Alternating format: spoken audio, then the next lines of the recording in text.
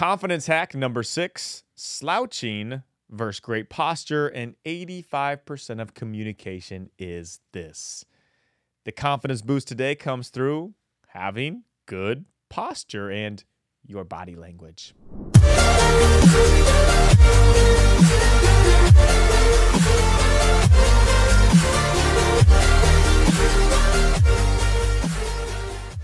Hey, I'm David Nurse. I coach NBA players, CEOs, and high performers of all types how to hack their confidence. Now, if you want the same things that I'm teaching them in an email, in your inbox every morning to start your day off on the right confident foot, check out my website, davidnurse.com, where you can sign up for free today. Lengthen your spine, roll your collarbone back, open your chest, drop your hands by your chest, and bring your head up so your ears are over your shoulders and you're looking straight forward. Now, do you feel more confident?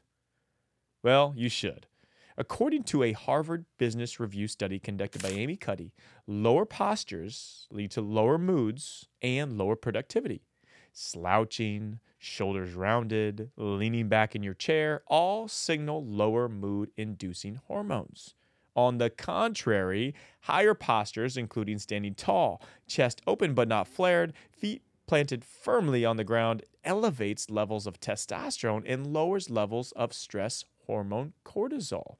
It is believed that 75 to 85% of how we communicate is with our body language. Do you want to be more confident? Well, yes, of course. If you're reading this book, then obviously you do. Then doesn't it just make sense to win literally 3/4 of the battle just in your body language? Not only does your posture change the way others perceive you, it also changes the neurochemical hormones in your body.